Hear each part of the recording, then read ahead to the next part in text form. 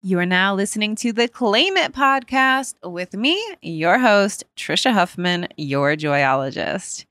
On this podcast, I have conversations with people who intrigue and inspire me, getting into the journey of their life. I love hearing people's stories, not just the shiny, this is what I just accomplished bits, but all of it. How did they get to where they are? The ups, the downs, the doubts, the fears, I'm doing it.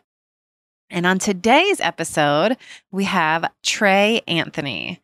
She is a relationship expert, producer, award-winning writer. Her first book, called Black Girl in Love with Herself, recently came out. And wow, super interesting. I just love talking to people. It brings me so much joy. And Trey, I loved her story, her energy, and I'm so excited to get to share it with you.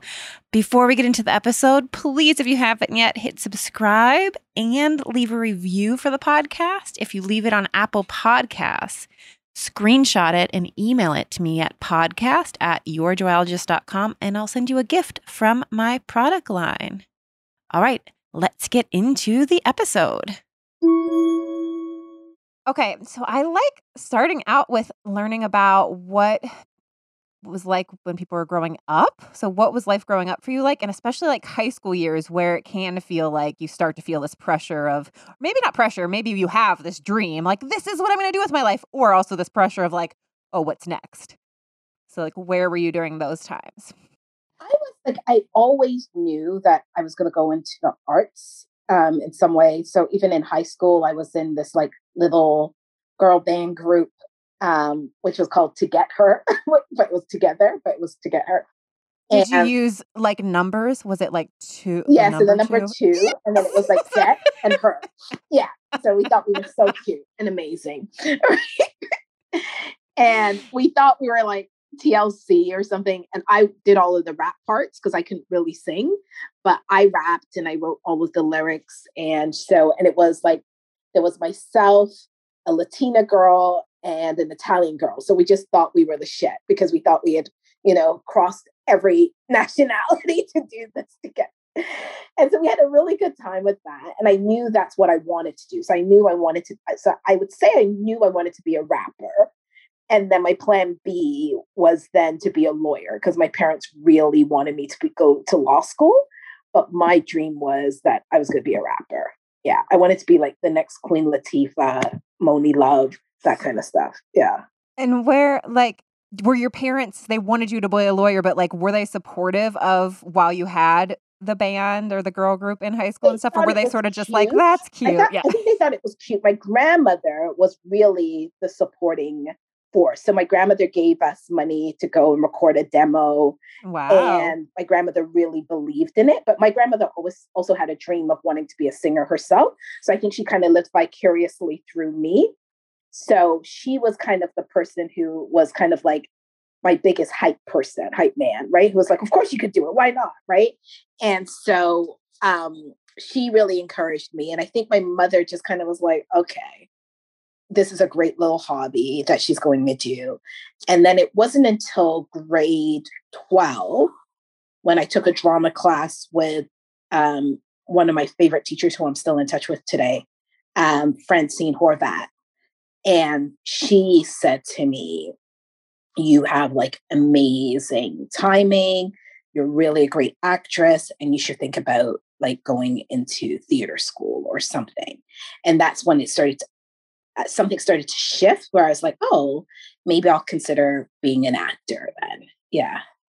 And was that your first time like doing any sort of acting? I had done a little bit of acting, there was like one of my friends' father was kind of like this community activist, and he would put on shows at the library. And because I was her friend, he would put me in. It was so funny when my first role was to play a cockroach. I will never forget that. So you had a little acting experience. No. That was my first acting role. And I liked it from that. So, and my family kind of encouraged that because it was something for us to do on the weekends. And they knew his name was Mr. Lopez, that we would be there with him. And he did these little plays and, people like maybe 25 people would come to the library and watch it. So, but I really enjoyed it. And that is kind of when I knew something was happening with me and live audiences, right? And then I also I ran for school president and I was doing a lot of public speaking. So I knew I liked that as well. So I knew there was something, but I couldn't quite name exactly what I was going to do. But if I had to choose one, I would have said I was going to be a rapper. Yeah. And so then when high school ends, what did you end up doing? So I ended up going to York University and pursuing mass communications and sociology, which was totally different because my mother was like, no, we're not even remotely trying to entertain this anymore. So they were like, you go and do that, and then you enter law school. And so that kind of was like the shift for me. Like I was like, okay, this is what I'm going to do.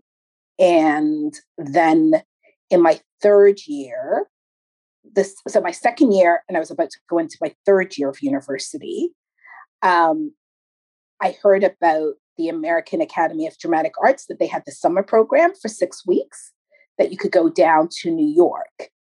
And so I begged my mother if I could go to New York for the 6-week program in the summer. And where were you living at that time? At that time, I was living in Canada. So I was in Brampton, Canada, like a small little town in Canada called Brampton, which is outside of Toronto, about 45 minutes outside of Toronto. And so I begged my mother if I could go to New York, and her and my father agreed that they would pay for this 6-week summer program. But then I would come back and then start back university my third year, right? So, yes, was it my third year? Yes, it was a 3-year program, yeah. So I said, okay. And then when I got to New York, that's when I really got bitten by the acting bug, because I was just like immersed in acting. And one of the students said, oh, the Chris Rock show is holding auditions. And we weren't supposed to audition. We weren't allowed to. And I went anyways. And when I got there, I auditioned, but I didn't make it. But I then asked one of the interns who was working there, I was kind of like, oh, how did you get this job? And blah, blah, blah, blah.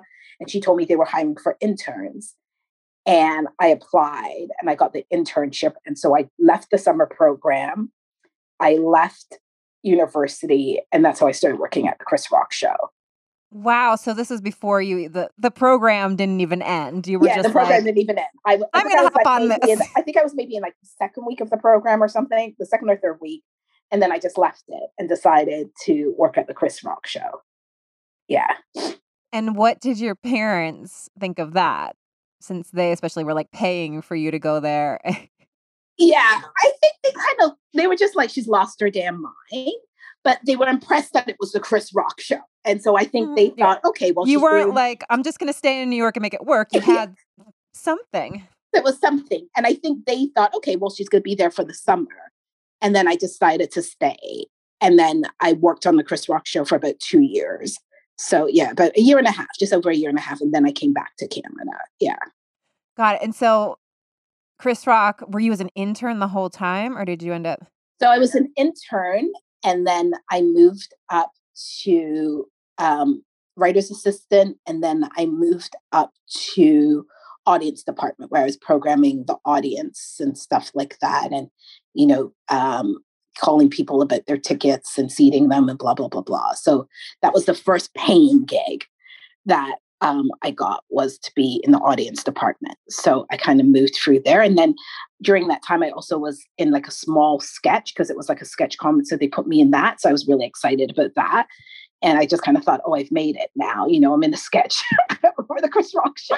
Right. Were you thinking like, oh, if I hang out here and do any job they say, then eventually I'll of course be able to like audition and make it on the show? That's what I really thought was going to happen. Like I thought this was like my golden ticket to like the big times. Yeah. Yeah. And so then what made you leave, or did the show end? Yeah, the show got canceled and the show ended. And then I came back to Toronto. But at that time, when I came back to Toronto, I really was under the impression like I was really kind of feeling myself. Like I was like, oh, I was like in New York, I was doing the Chris Rock show. And so I just assumed that now that I had these credentials behind me, that I would be able to just come to Canada and get a job. And, you know, they would hire me and I would get a fancy agent. And that didn't happen. So I got an agent, and then the agent started sending me out on stuff. And the stuff that they were sending me out on was so stereotypical, like crackhead number one, baby mama number two, girl on welfare number three. And I was just so disillusioned and frustrated with the whole industry. And I remember I came home one day and I said to my grandmother, they're just giving me these shitty roles and it's just shit. And I hate it. And my grandmother, and this was the line that always just made me start my own writing career. She said, well, if they're giving you shit, then write your own damn shit. And that was how I started writing The Kink in My Hair. That's how it all came about. Yeah. I had never written anything before in my life. And it was just kind of out of necessity. I became a writer because I was really frustrated at what was being offered to me as an actor. And when your grandmother said that to you, did it immediately like strike something within you? Or did you keep, so you were like, okay, I'll write something like. Yeah. And I was also one of those people, like my grandmother to me was like a god. So if my grandmother said I could do something, I believed her. Right. And so my grandmother always instilled in me, like she was kind of like, you know, you're the best. Like, why not? Like, whatever. Right. And I was like, oh, okay. Grandma said I could do it. So I just did it. And so that's how I started the writing of The Kink. It was just because of that. Yeah. And how long, like at that time too, are you then like, do you have some job that's paying the bills? Are you living with your parents? Are you still showing up at auditions? Yes. No, I'm living on my own at that point in time. And I'm also working, and funny enough, I was engaged to my high school sweetheart kind of thing, like, and so we were saving up to get married. And I started working part-time in a youth shelter. Abused women's shelter. And so I would work that and do nights there. And then in the daytime, I would go on auditions or write. And then I also started doing stand-up. And so at that point in time, I started doing stand-up. And there was this show called The Nubian Show at Yuck Yucks. And it was like an all-Black comedy show. And it had like a predominantly all-Black audience. And it was like one of the hardest audience gigs ever. And I didn't even know that the first time I started. And so that was the first time I entered stand-up. So I had no idea. Like someone just said, oh, you should do the Nubian Show. And I was like, oh, okay. And I didn't know what it, and I had no idea. When you say hardest audience gigs ever, does that mean sort of like the hardest audience to win over? Yeah. Like to get them to laugh? Your ass off stage. Got it. They're like, yeah. You're like, that you have to impress us. You have to impress us, right? And especially as a woman, there was this thing at that time, like women weren't funny and blah, blah, blah, blah.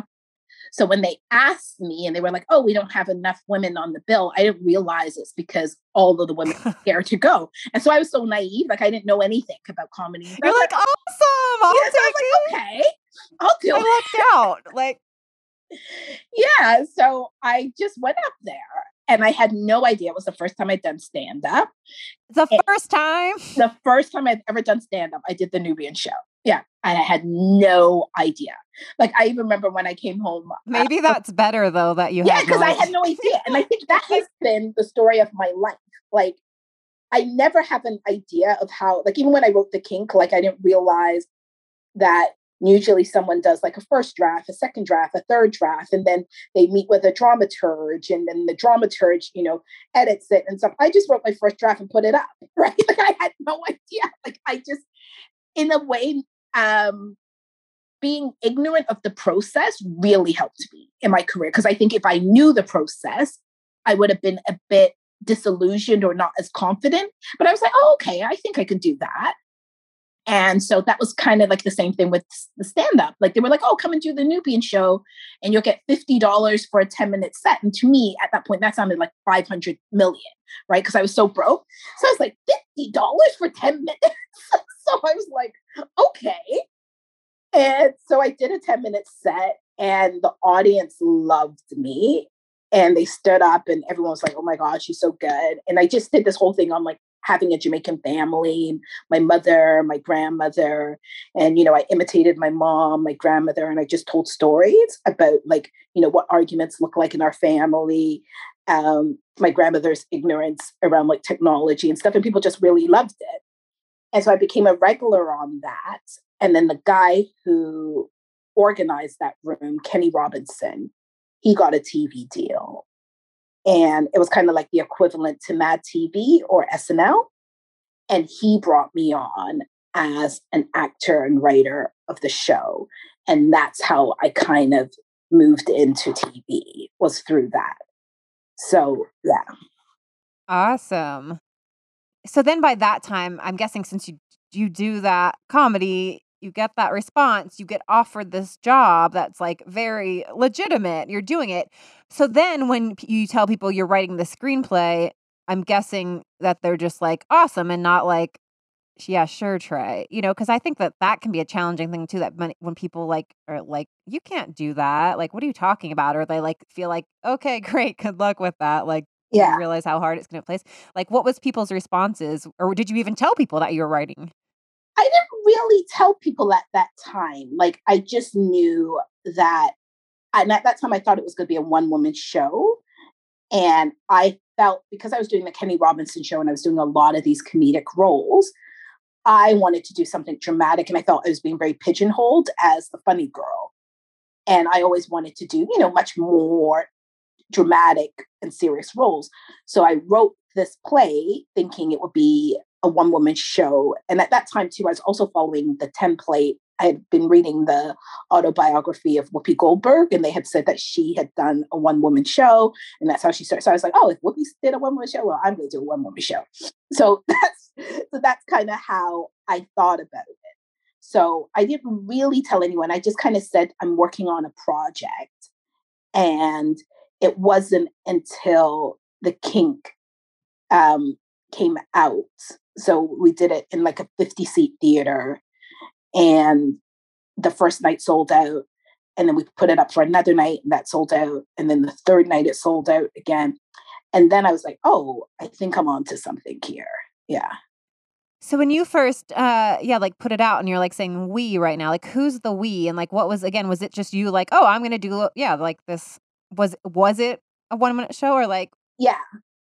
Funny enough, it was, when I say we, it was, I had known like a bunch of actors. So, when you go on audition calls, right, you'll see the same people over and over for the same damn role, right? So there was a lot of actors who we knew each other because we were all going for Kraken #1, right? So we were in the same waiting room. Like I laugh and I'm like, it's really not funny. It's terrible. We're all there going for Kraken #1. And we were all sitting there going, we don't fucking want to do this. Nobody wants to do this shit, but we got bills to pay, right? And so as I was meeting these women and various women, I would say to them, I'm writing this play, right? And so because the play was monologue driven, I then wanted to hear how it sounded aloud in front of a live audience. So I said to these women, I said, hey, do you want to be in this so I can hear it? And I'm not even going to be in it. I just want to sit in the audience and take notes and hear what monologue works and what doesn't work, right? So you were sort of like workshopping it for yourself? Workshopping it for myself, yes.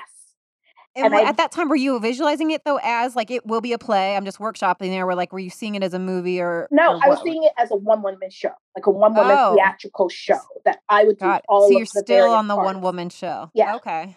So that's how I envisioned it. So I thought, I would do all of the parts, but I wanted to sit in the audience and hear it and see what worked. And then that's when we put it up, like I said, in that 50-seat theater. And then it kept selling out. And then the response that I got from everybody was like, oh my God, these actresses are so good. You should keep them. And then I realized I didn't have a role for myself anymore because all of these actors now had these parts. Right? This is really amazing. I wrote like a one-woman show for myself and then you don't. So I didn't have a part. I didn't have a part for myself. So I was like, holy shit. And then the other response that I got was people said, we really loved it, but it was really heavy, right? Because some of the monologues dealt with like incest. There was another monologue on police brutality, like a woman losing her son to gun violence. Then there was another monologue about a woman coming out to her family and the homophobia within her Caribbean family. And then there was another one on like shadeism, so there was like a lot of just really heavy stuff. So people said, we really loved it, but we felt like it was just like hit after hit after hit. And they said, we kind of miss your comedy. Like there's no comedy in it. Now it's really heavy. And so that's when I sat down and I was like, oh God, I know this isn't what I wanted to do, but I'm going to write a comedic part for myself. And I will be in between these monologues to lift them up.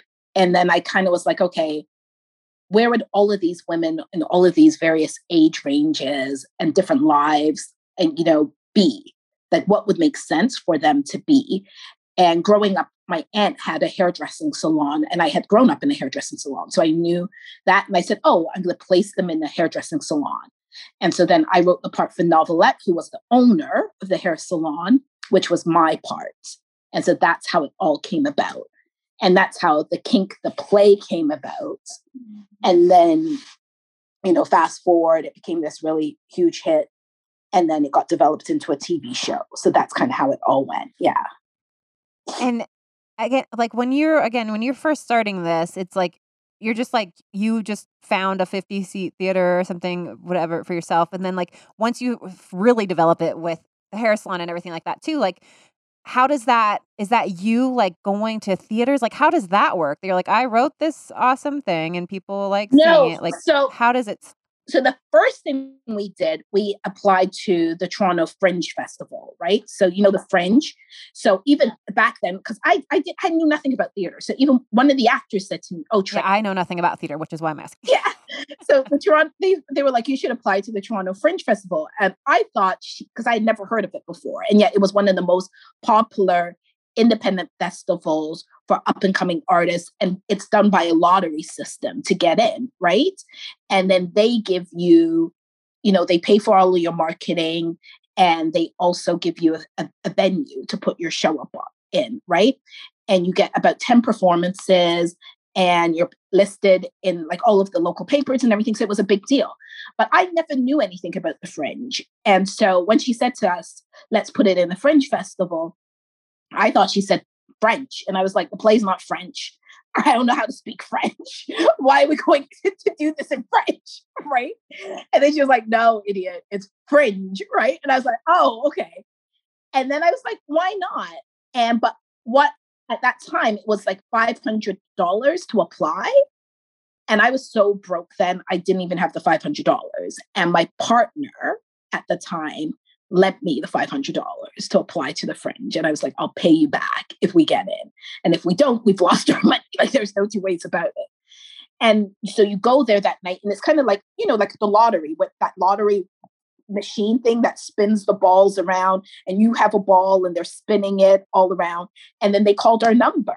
And then the rest is kind of like, I was like, what the fuck? We got it. And that was wow. Yeah. So you have to pay $500 just to get in the lottery. Yes, to get in the lottery. If you don't get chosen, it's just because your ball didn't get chosen. Just because your ball didn't. So it is really a freaking lottery. It really is a lottery. And so that's why with the Fringe Festival, it's very hit and miss. So some shows are really great and some shows are just like, what the hell happened? Wow. And so our show became like the buzz of the Fringe. Like people just started coming out. And to this day, they've said like The Kink has been the highest box office show in the history of the Fringe because it just broke all box office records and people just kept coming out and it just sold out and became just this huge hit. And so when that happened, these theater companies started to hear about the show selling out every night.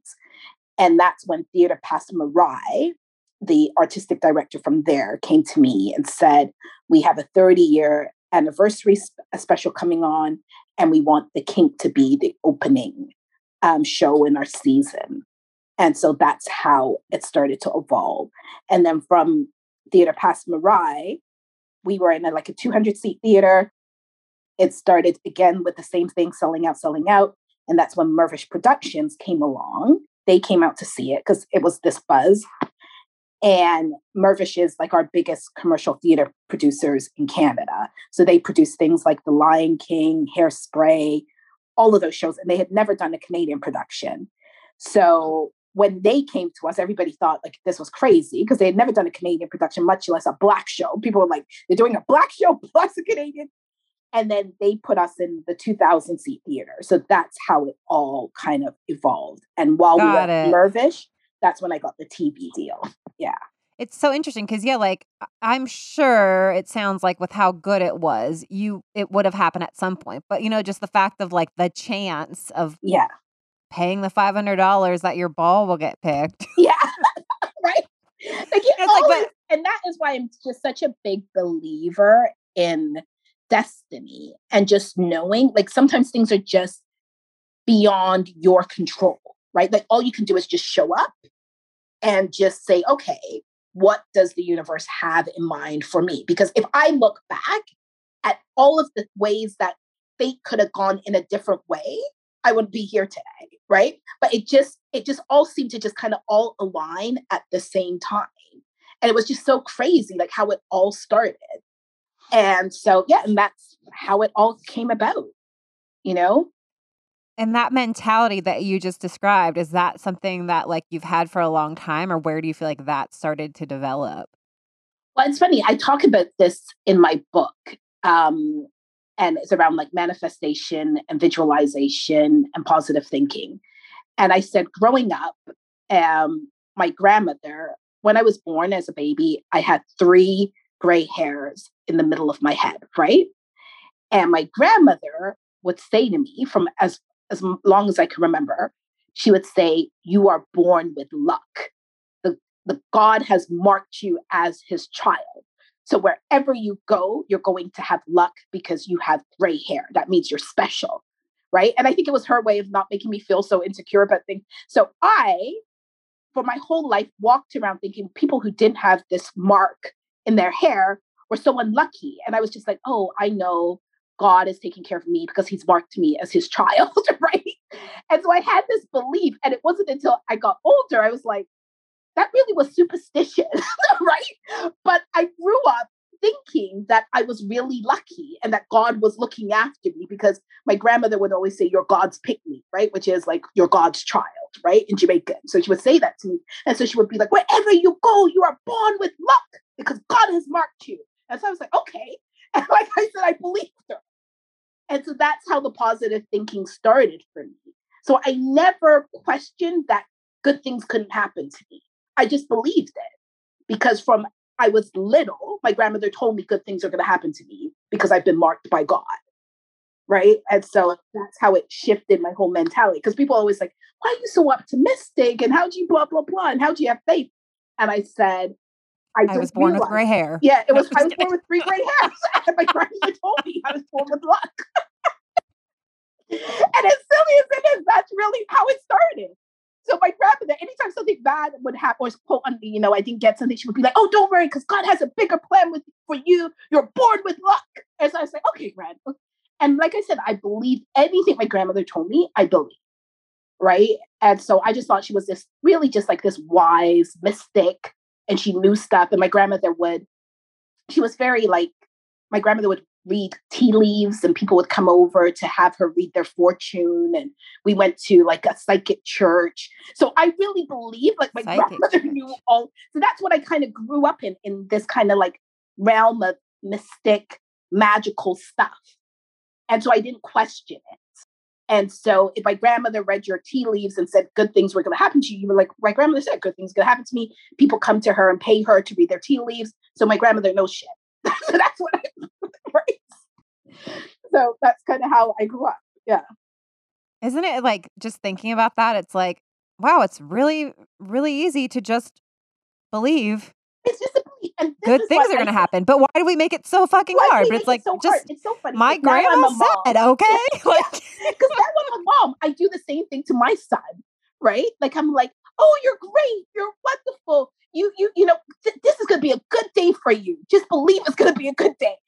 And he believes me, like he's like nearly 2 and he's like, yeah, right. Like, so I think children will believe whatever you tell them. And then it really creates their belief system. Yeah. And so that has been something that has continued even in my adulthood. Like I just have this belief system that the universe is looking out for me. And so I will expect good things to happen. Psst, it's Trisha here, bringing you a brief interruption to tell you about my favorite new product from my product line. Yes, I have a whole line of products with affirmations, phrases to empower you. Everything from fuck your fears to I am magic. So there's something for everyone. But something new is my daily intention, connection, and reflection journal. On every right side of the page, it's a wire-bound journal, which is nice for being able to lay flat. There are prompts, daily prompts. They're the same every day. They're easy things. You can do it in a couple minutes. You can do the first half in the beginning of the day, the second half at the end of the day. You can do the whole thing at any time of the day. So you name 3 I am statements. This could be an affirmation, like I am a badass who can do anything I put my mind to. Or it could be calling yourself into something you want in the future. Like I am a best-selling author. So it gets you to be intentional. What do you want for yourself? What do you want to believe for yourself? Then I choose to feel, naming 2 feelings you want to come back to throughout the day. Like I'm approaching my day with ease. I want to feel free today. I choose to feel grateful today. I choose to feel alive today. Then there's your top 3 want to do items, which can be like, your to do items, or you could be listing like in this week, in this life, I want to do. So this could be used for like very tactical today and dreaming into your future. Next, I'm especially grateful. List what you're grateful for. Next, wins and joys. This.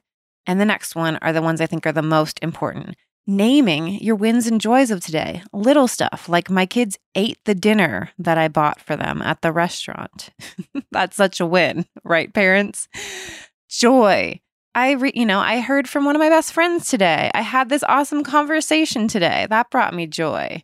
So naming wins and joys. I got a reply back from that person that I love on Instagram, whatever it is. So naming the wins and joys. Doing this every day or whenever you remember helps to remind you in the moment to celebrate everyday wins and joys. And the last thing is I acknowledge myself for. Acknowledge yourself daily. We so are hard on ourselves and beat ourselves up for what we have not yet done, or what we don't think we did good enough, or what we're not good enough for. What can you acknowledge yourself for right now? And then on the left side of every page, it's lined pages. So you can use that extra space to journal, to dream, to write out more action items, brainstorm it out. Go check it out. There's 2 different covers in my shop. It's called the Daily Connection Journal. All right, let's get back to the episode. What inspired you to write this book? Mm-hmm. Was that something too, like you always like, oh, I'm going to write a book one day, or I'm going to write this? Or was there a moment like, oh, I need to share this with the world? Well, it's funny. I had always been a big self-help person. Like I love self-help books. I don't think there's a self-help book out there that I haven't read. And I was also a big believer in stuff like The Secrets and, positive mindset. So I really started to study that. And then one of my favorite books was You Can Heal Your Life by Louise Hay, right? So when I read that book, I just thought like the world had opened up to me. Like it was just everything that I had ever imagined. And I felt it was kind of like the university degree of what my grandmother was trying to tell me, but she didn't have the education, right? So it was everything that my grandmother had instilled in me, but it was kind of on a higher level at that point. So I became a huge fan of Hay House.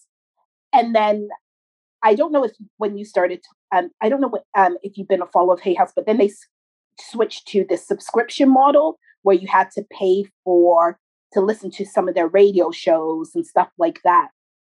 And I was going to pay for it. And then I was looking on their website and I got really discouraged about the lack of diversity. And I was like, I can no longer play into this, right? I said, I can't ignore the fact that a company and a belief system that I really love is really white, right? Because you're then on their website and just like looking at all the authors, and it all was the authors, primarily and I just was like, I can't put money towards that if I believe that this isn't at my core of what I stand for, right? And so then I approached Hay House. Like, it's funny, a friend of mine sent me this thing that said Hay House was looking for diverse authors, right? And that they were doing this kind of like training program or something for Hay House authors. And so I looked at that and I was like, oh, okay, this sounds interesting. But then it was in the UK and I was in Canada. So I was like, oh, I don't qualify for that. So then I just wrote a query letter to Hay House. And I said exactly what I told you. I said, I've been a huge fan. But a lot of times I go to your workshops and events, I feel like I'm the only Black person there, person of color. And I said, as much as your books speak to me, I just feel there's another level that you're missing in diversity. And I want to be that person for you. And I've already built up a following. I have a following, and this is who I am, and this is my platform. And then they responded, it was just like so ridiculous. They were like, oh, okay. But like, did you even have like a book idea pitch, or just like, me, I'll figure out a book? Like, look, you need... Yes, I had a book idea pitch. This was so funny. This was me. I had a book idea pitch, and I thought what I had was a book proposal, but I had never written a book proposal. So in my mind, I was like, how hard could this be? Right? I'm laughing because we were just talking about how your first book is out and I'm in the process right now. And I was like, how hard this could be? I could do a book proposal. So I just kind of thought what I thought a book proposal would be. And then I sent it into the editor with this pitch of like diversity and blah, blah, blah, blah, blah. Okay. So that was included in your, in my first initial contact. And I was like, this is the book that I want to write. And this is what I'm thinking of. And this is my pitch, blah, blah, blah, blah. And she wrote back, and we laughed to this day about it. She said, so Allison, who's in acquisitions, I don't know if you've dealt with Allison. Yep, she's who bought my book, I believe. Yes.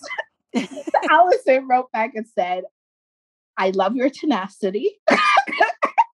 And she said, I truly know what you speak of is true. We have really started to address the lack of diversity in Hay House, and this is amazing. And she goes, but it's quite obvious to me that you've never written a book proposal before. It's wrong. What you sent me is just like totally wrong. And I was like, oh. And so she goes, can you maybe come back with something of like what a standard book proposal would look like? And so then I said to her, is there any way you could send me one so I can kind of like, figure out what's included? And she was so gracious that she sent me one. And I went away for like 6 weeks, and I just basically kind of plugged in all of the things that was in what a standard book proposal looked like. And then I sent it back into them. And then it took me like a good 4 or 5 months to hear from them. Like, it was like, and every kind of week I would send her a little email, go, hey, Allison, what's up? Blah, blah, blah, blah. And it just felt like, and then at one point I was just like, oh my God, they're not going to take it. They're not going to do it. And then she emailed me and said, oh, we're going with it. And so the gist of the book was supposed to be about love and relationships, right? And how as Black women, we can manifest this wonderful, great, because at that point I was in a wonderful relationship, what I thought. And I was like, this is how I manifested this wonderful relationship. I wrote this list, and, I did my inner work. I went to therapy, and I attracted where I am, and blah, blah, blah, blah, and blah, blah, blah, blah. And I was like, this is the book I'm going to write. And then 5 months before my first draft was due, my life blew up in my face. And my partner sent me a text and said, I don't want to do this anymore. And I was like, pardon? What? Who? And I called up Melody, and I was like, I can't write this book, because I felt like a fraud. Like, I was like, how am I going to give relationship advice to women if I obviously missed the tsunami that was hitting my own damn relationship, right? And I then said what I can write, because I started to be very reflective, and I was just, I was broken wide open. I was really depressed. And I said, what I can write is how I got myself in this mess, and how I ignored all of the signs, and how I gave over the job to someone else to love me instead of me loving myself. And I was more invested in someone writing hashtag couple goals under my picture than my own happiness. So I never checked in with me to see if I was happy, but I did check in on how many likes I got on Instagram, right? If I put up a picture of me and my partner. And I was like, what is that about for you that you were so invested in this image that you decided to ignore your own happiness? And I said, I know there's a lot of women who are out there who are looking at their own lives going, I may have checked up all of the check marks of what you're supposed to have by this and this and this, but you're in an existence that you no longer recognize. Like you wake up and you go, how the hell did this become my life? And what happens when someone walks out on you and every single hope and dream that you had was instilled in that person and now they're gone. So that's the book. And that's how it became a Black girl in love with herself. Wow. All of it. What a story. Yeah. Because yeah. I mean, first of all, it's just amazing that like you weren't oh, I have this dream to write this book. This is the book I want to write. Like, let me go find an agent and pitch it. Like how it happened was because you were pissed off that the publisher whose books you enjoyed was like primarily white. And so then you're like, well, I'll change this. And like, let me write them a book. And like that inspired you to be like, all right, let me write this book. And then, yeah, so you were going to have it be about like manifesting the perfect relationship that you thought you had. Yes. And it blew up in your face. So then you change it to loving yourself. Yeah. And I make up then as you're writing it, you're like really fucking going through it. Like you're I'm going in through the like, which is kind of like the best. Like your book has to be filled with like the most real, raw, truest stuff because you were in it. I was in it. And my friends all who have read it was like, you know what this is? They were like, this is your fucking Adele album, right? Like when Adele was, they were like, this is it. They were like, this is the book you were supposed to write because it's just so raw and vulnerable. And it really was a healing for myself. Like I had to trace back. Like I look at like all of my childhood stuff. I looked at all of the messaging that I got as a young Black girl of like how you work hard and, you know, and by this and this age, you should have this. And, you know, how I got the messaging that, you know, it's more important to have money than happiness. It was more important to be strong than vulnerable. So I did all of that. And then also to look at how did I show up as a little child in this relationship, begging for someone to love me and not a fully actualized adult woman. So that's really what the book is about. Like it's like half memoir, but a lot of self-help. And, you know, there's tips at the end of each chapter for you to do the work and ask yourself some really raw questions, honest questions, because I feel especially now, before this whole pandemic happened, we were so busy being busy that it stopped us from actually stopping and going, hey, how does this feel to you? How are you feeling about your life? And so at this point, when I started writing the book, I was like ending a 5-year relationship. My partner had walked out on me. I had a 2-week-old adopted baby. Oh my goodness. That happened. That was at the same time. Yeah. A 2-week-old adopted baby. So if you're in a 5-year relationship, you were working on getting an adoption as I'm in this relationship with someone for 5 years? As I'm in this relationship, yes. So I brought home my son, and that's when my partner said, I don't want to do this. Yeah. You bring home, which you must have it is hard, right? To adopt a child. Yeah. Both of us were in the adoption process together. So we started. And it is very challenging, right? Yes, very challenging. We were in this adoption process for 2 years. And then when we got the baby, that's when she said she didn't want to do it. And so I had a 2-week-old baby. I had a breakup. And then this all happened in December. And then the pandemic happened in February. So all of these things were happening to me. And I was like, are you freaking And you had to like rewrite the book. Had you like already been written the original part of the book or some of it? Like, were you already in it? And then also I had already started writing, and I already kind of knew this was the book I was going to write. And then all of these things happened. So then I was very fortunate that Melody gave me an extension and my timeline got moved up because all of this shit happened. And then also too, what worked in my favor is that we actually had the pandemic. So everything kind of got all, backlogged and slowed down. And so it gave me a chance to really, because then also too, what was good now in retrospect, I realized, the universe was working for me, is that all of my gigs, like my talks, my plays, and all of my live events all got canceled. So all I really could do was sit home and write this book, right? Because I had nothing else to do. Yep. Wow. Yeah. So that's kind of how it all came about, girl. Yeah. And so how do you feel now? Like, so that all happened how long ago, actually? Like, that was 2000, the end of 2019. That happened. Yeah. Because my son right now is 15 months old. Yeah. And yeah. And so like, did the process of writing the book, I make up like heal you a lot? Because like you kind of can't escape yourself. What I find now in writing my own book, which is like, I'm sharing personal stories from my life and like ways to apply it to your own life. Like that it has me like revisiting stories that I've told myself about my past in some ways. You know what I mean? Like where I was like, oh, yes. Wait a minute, Trisha, like, or like in just like seeing myself in different ways when I'm writing about it. So like, what was like that whole process and like now post that and then the book being out in the world too, was that like a big thing of like, now I'm sharing this with the world? Yeah, like, it's so funny. Like it definitely made me sit down and think about just all of the things that I didn't question were true or not true about me, what things really were part of my grandmother's story that became mine, what things were my mother's story that I also thought belonged to me.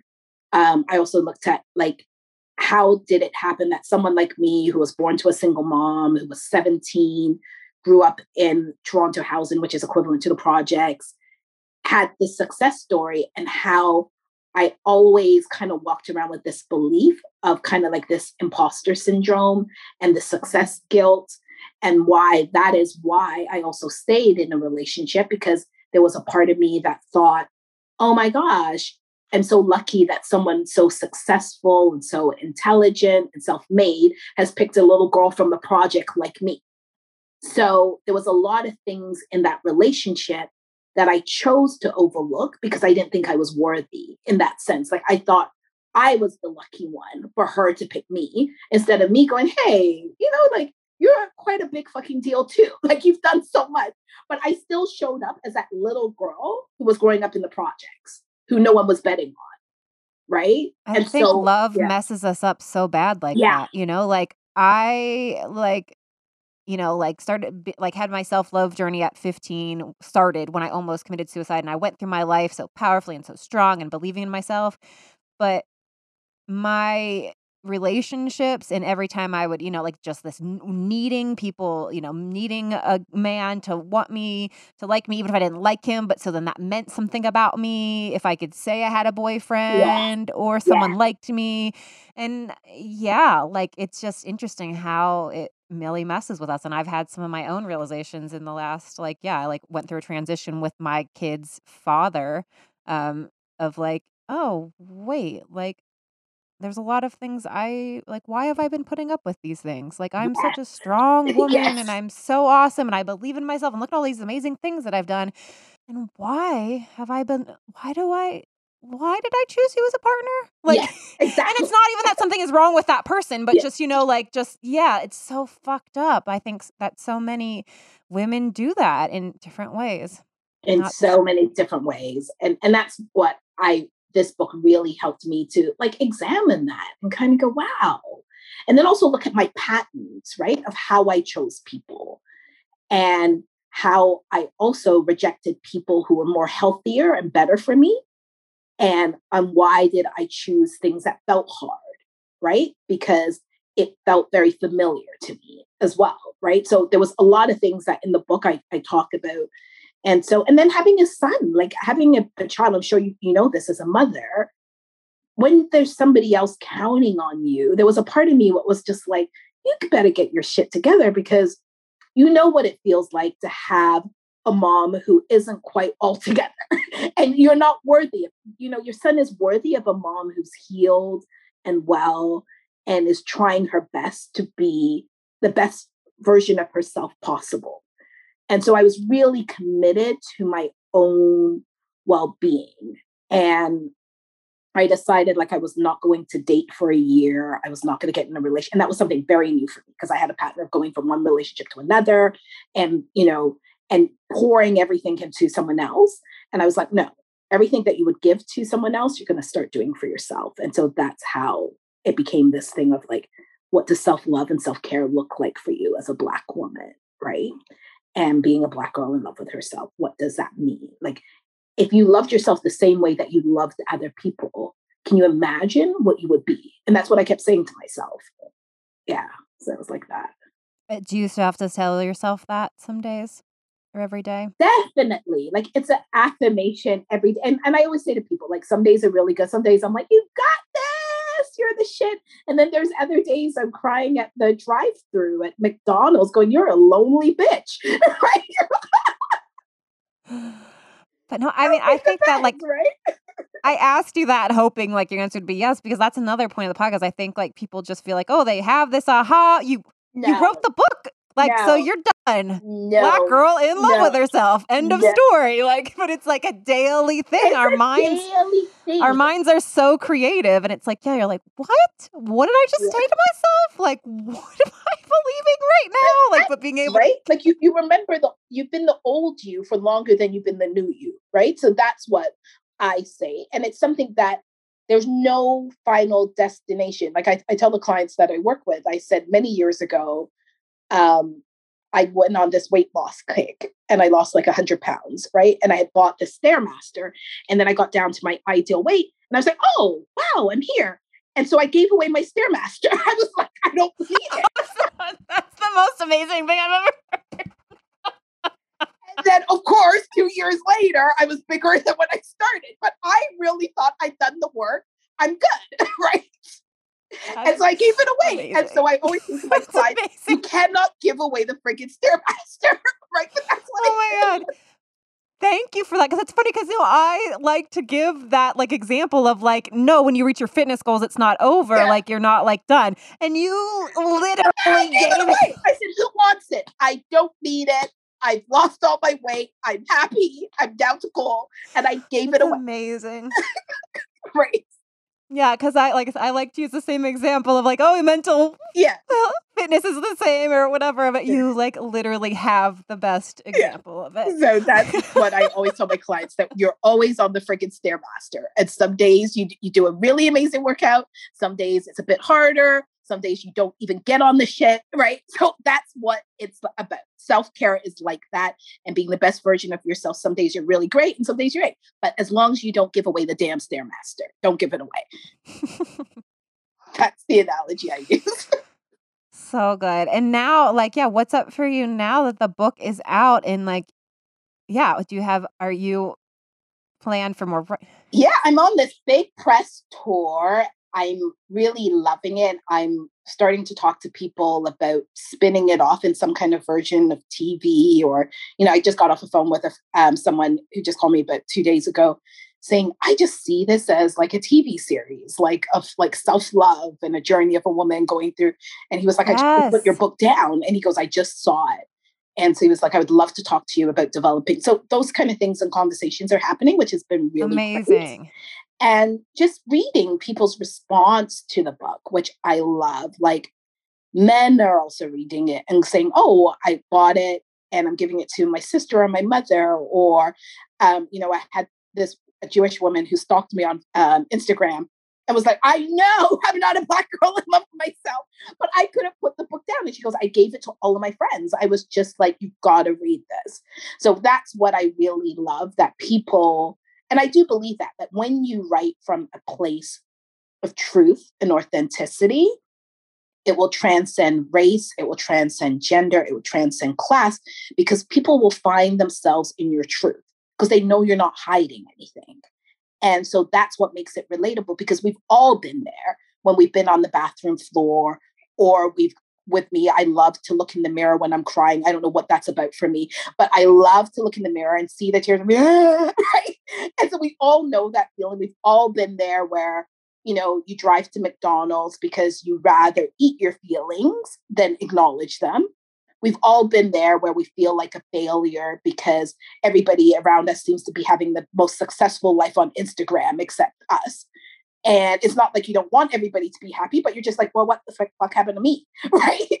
And so, and we've all been there where you, like for me as adopted mom, I was like, somebody is going to come and take this child away and realize that I don't have my shit together. Right. So, and every mother thinks that no matter what, they're like, I'm just winging it. And I'm just hoping it will all come together. Right. So, and that's what I talk about in my book, all of the times where I'm just like, oh my God, how is this my life? But here I am.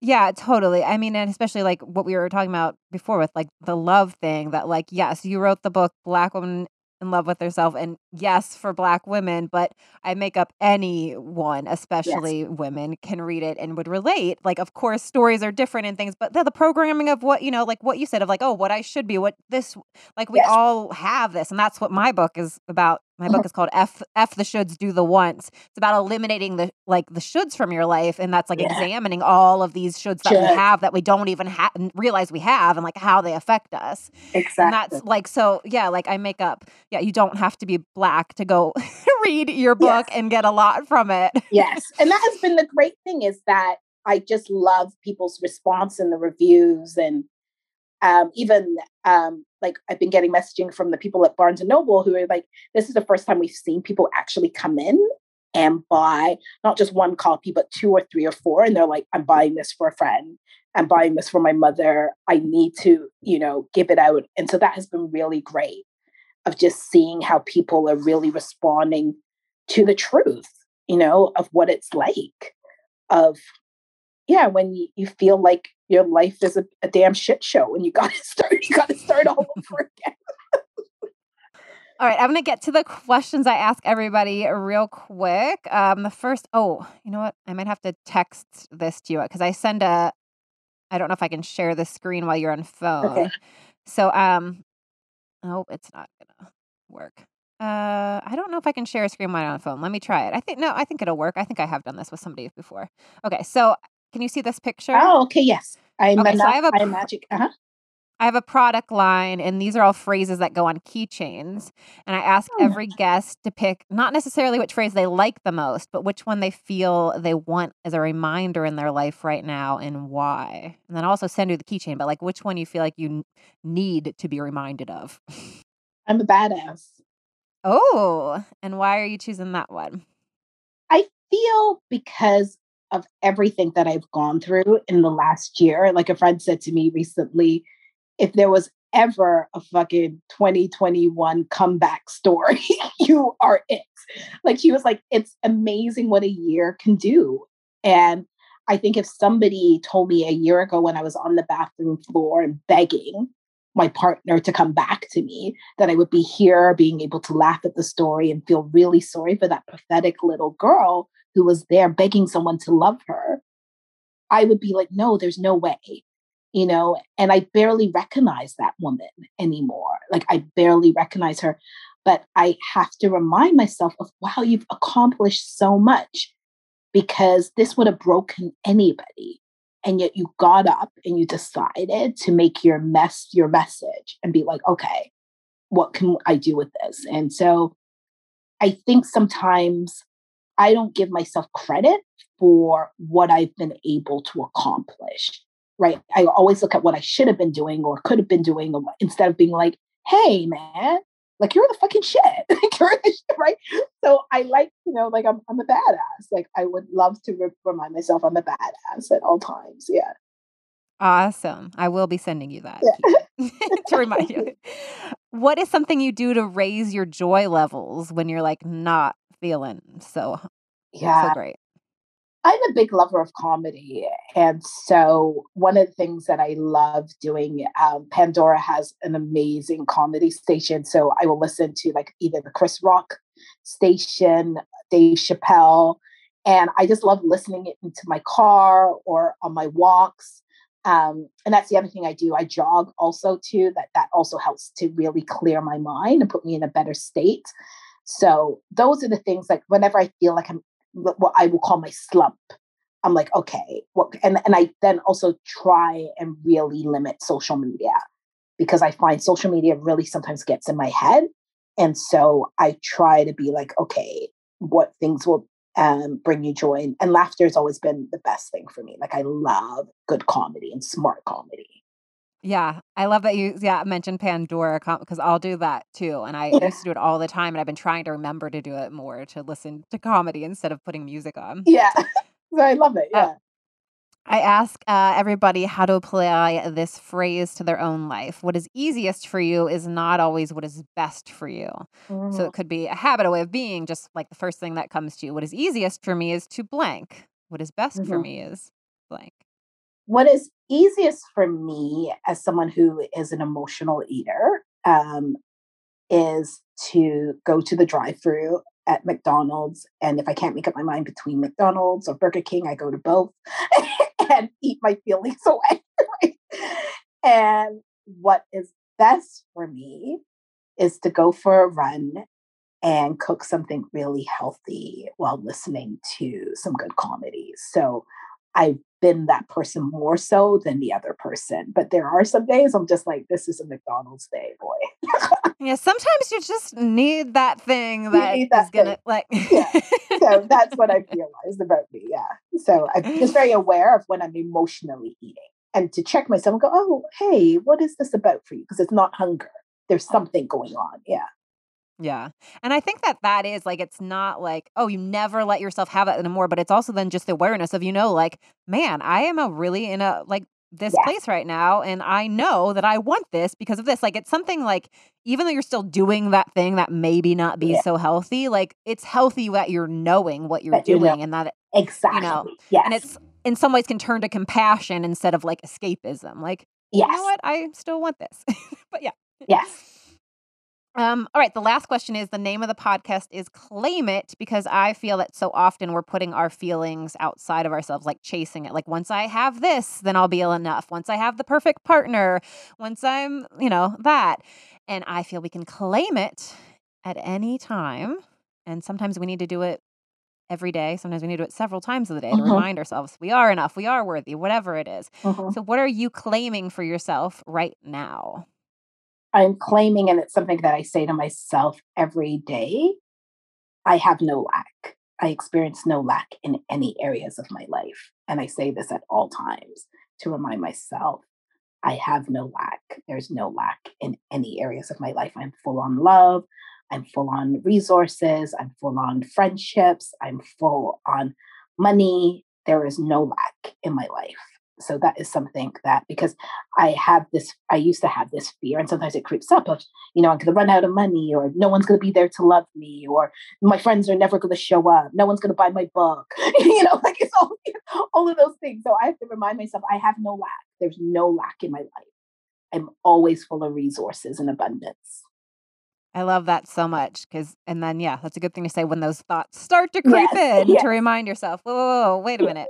Because yeah. it's easy to it's easy to make up ridiculous stuff. Like, oh, my friend doesn't care about me. It's like, because I haven't talked to them in a couple weeks, but like, oh, right, because that friend is busy doing stuff. Like, we can make up these crazy stories Crazy stories. Crazy about stories. nothing, like actual Yes, nothing. actually nothing. And if you talk to the person, they're like, what? Especially I think as me and as a writer, like sometimes I'm just like, stop, Trey, because I will spin a whole story, beginning, middle, and end with a climax in there, right? And I will create whatever story I think. So sometimes I have to go, is that really true, or is this a story you're making up? Yeah, and I try to re-edit myself from like, yeah, I said crazy, then instead like comment on how creative we are. Our Yes, minds are so creative. creative. Yes, and that's me. Yeah.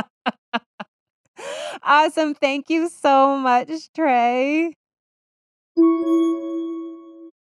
All right.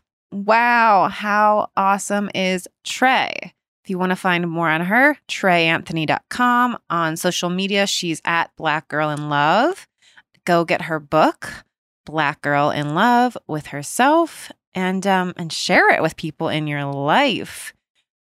Also, for full show notes, things we mentioned, you can find all podcast notes at yourjoyologist.com/podcast for all things me, yourjoyologist.com, and I'm at yourjoyologist.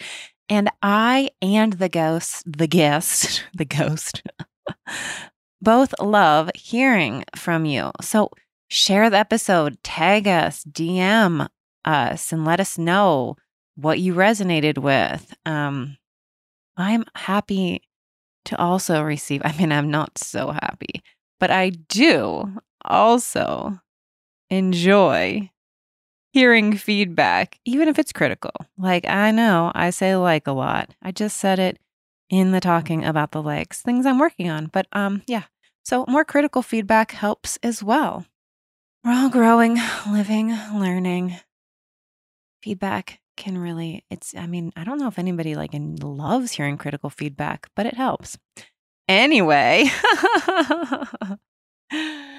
let's leave on the final thought of what can you love about yourself right now? What do you? Think of the first thing that pops into your mind, like your energy, your heart, the way you show up for people, the way you care for yourself, how you nurture yourself. What can you name right now that you love about yourself? All right, catch ya next episode.